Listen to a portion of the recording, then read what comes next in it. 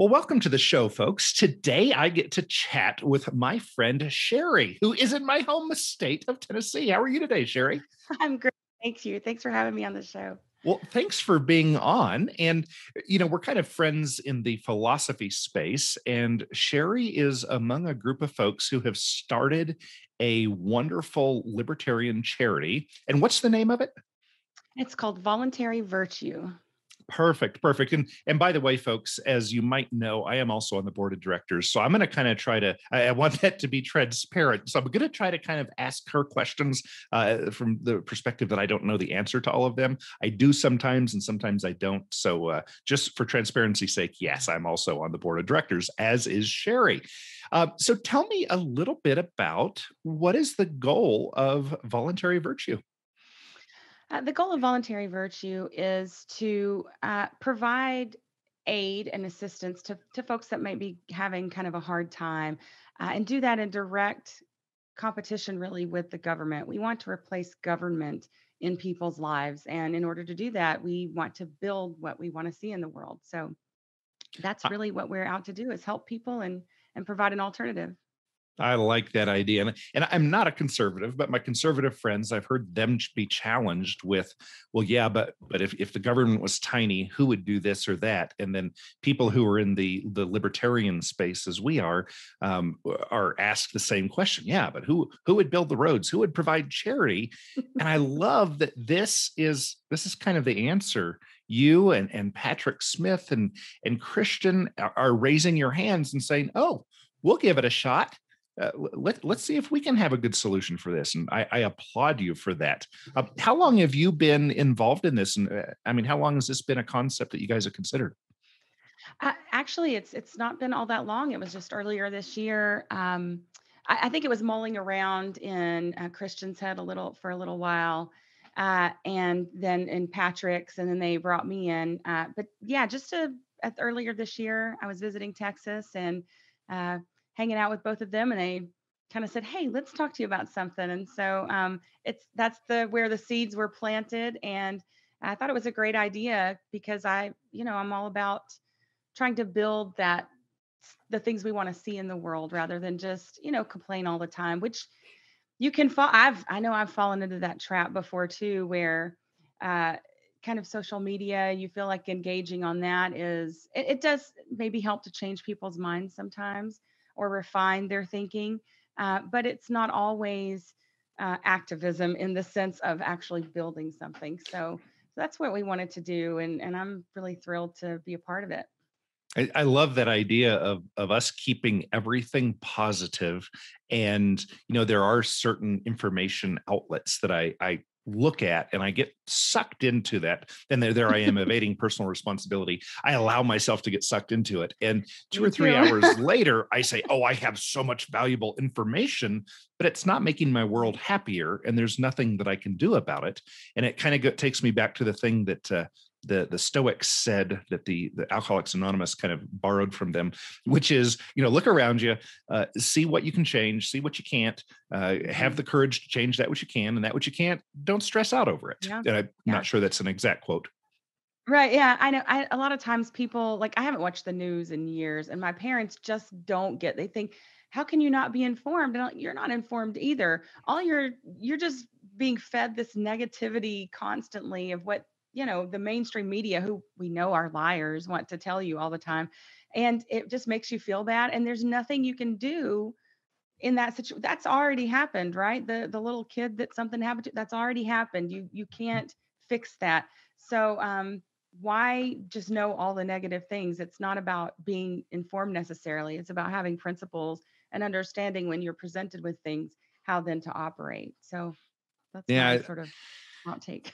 I like that idea. I like that idea. And we actually had a meeting that you weren't able to attend yesterday, a little breakout session. And part of what we talked about there is do we only want to help libertarianish type folks or not? And if we do only want to help them, then what is our excuse for not helping other folks? And we kind of talked about how there are 7 billion critters running around on this rock that are human critters, and we can't help everybody. And each charity, every group or individual has different Right. preferences and biases and such. And there are many groups that are helped by existing charities, and a group that isn't so much are people who are, I don't know, intellectually consistent in their Yeah. principles of is it the NAP, right? Is that Right. kind Yeah. of Yeah. Yeah. that's I kind of think our thought. And what are your thoughts on that? Yeah, I mean, I think, especially just starting out, of course, we want to help those in our own community first. I think that's only always really where you start. You know, the old saying, charity starts at home, is sort of it incorporates that idea that your first priority should be yourself and your family, and then outwards to your community. And voluntarists being such a small, group of people, really, when you consider those 7 billion critters, as you said, um, there's not a lot of stuff out there to just for them. We as voluntarists we have to create those things for ourselves, and I think that's what we're trying to do with voluntary virtue. And then also, maybe as we grow to have more outreach to other parts of the world, but definitely staying consistent in not getting entangled with politics and government and things like that that are against what we would want to see in the world, which is voluntary transactions and without the government stepping in, because so often people don't think that other people are good enough and that they won't do the things that need to be done to help their neighbors, because government has stepped in and gained a monopoly over even charity with social programs and things like that. And so now people have come to rely on that, and they forget the past where people did help each other, and there were lots of organizations where people were taking care of their own communities. But that kind of falls off when you get this monolith, this big leviathan that steps in, and really, it sort of makes people forget that we care about each other. Humans care about each other and want to take care of each other and help each other when they can, and genuine help, not welfare that actually cripples a lot of people. Yes, yes. And I look at the my childhood growing up in Tennessee and up on the Cumberland Plateau in a Mennonite community, and how that was kind Mhm. of a little society removed from the norm or the mainstream. And yeah, everybody would help. And I remember as a 13-year-old boy fighting a fire in a house. Somebody's house was burning down, so it was all hands on deck. No, I didn't have training. Yeah, I could have been hurt by smoke, but when neighbors Right. need help, you go help them until the fire department can get there in 30 minutes, and you just Yeah. jump in and get done what needs to be done. And I love that Exactly. idea of kind of almost putting the government out of business by Yes. stealing the stuff that they do. I think about that when I go to Tucson. My grandkids are there, and I take them to the park, and there's trash all over the place. They don't clean it up very well. Well, I Right. always have a bag with me, and I pick up a bag full of trash every time I go.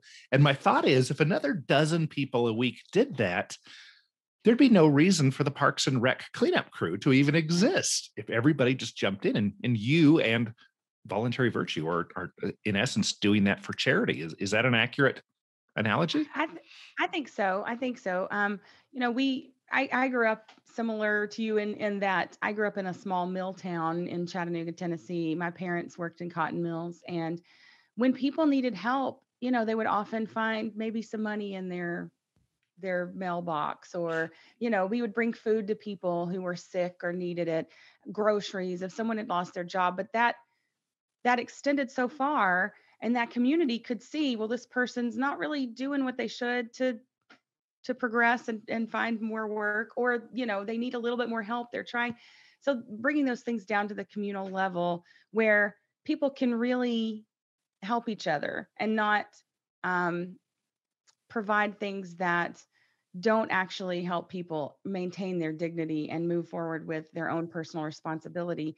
But yes, I believe that when people don't have to, like, I've talked to people before who's like, well, that's what my taxes pay for that, and they always kind of put it off on someone else. And really, freedom, liberty requires personal responsibility, and you can't have freedom without having personal responsibility. So, like you said, taking care of your own community, picking up a little trash. And I do the same thing, like, just try to teach my kids too that you just see something that needs to be done, you can just do it. You don't have to wait for someone else or to be told or allowed to do it. Just do it and if you can, and help people, and you'll actually be contributing to making your where you live better than it was before, even with just small acts. Yep, I so agree, and I'm glad we're on this journey together. And so just a question: you are kind of the person in charge of media outreach or public relations, or tell me a little bit about your niche within the board and what you're going to be focusing on for the rest of 2021. Right. Well, I am the chief marketing officer, which is really big shoes for me to fill. I've never done that before, but I'm certainly learning a lot, and I'm trying to, say, grow into that position.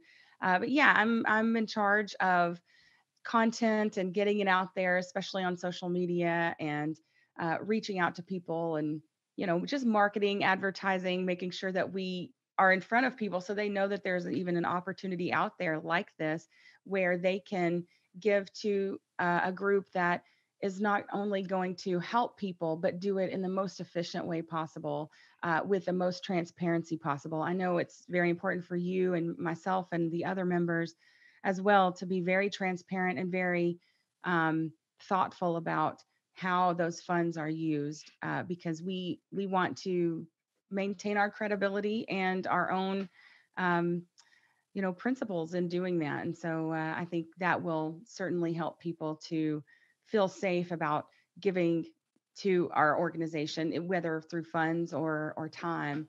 And I am really happy to be a part of it.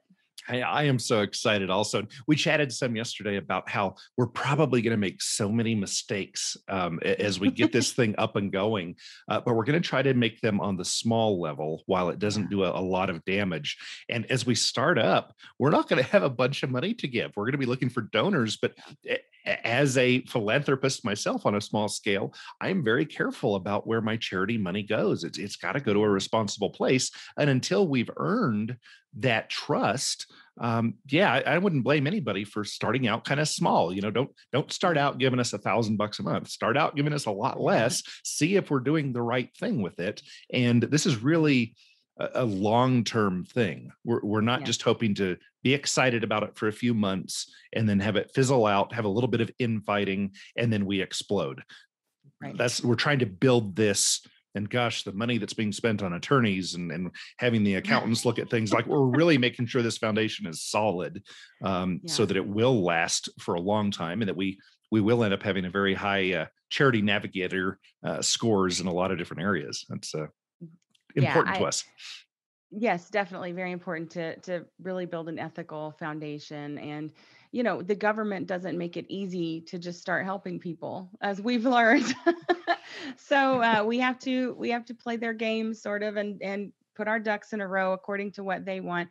But our goal really is to compete with them and show that people can do things for other people, and that we can help in those areas, and that it doesn't have to be done by government if people will just get involved and do something. So that's our way of building that, which we want to see. And I think that hopefully, if we do build more and maintain this for a long time, that we can then branch out into other areas that maybe will help do the same.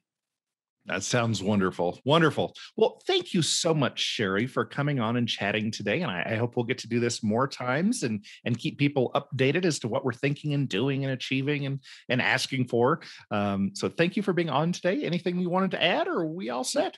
No, that's great. Thank you so much for having me on. And I'm really excited getting to know you through this project, and being able to work with you guys. So thanks a lot. Thank you, Sherry. Bye.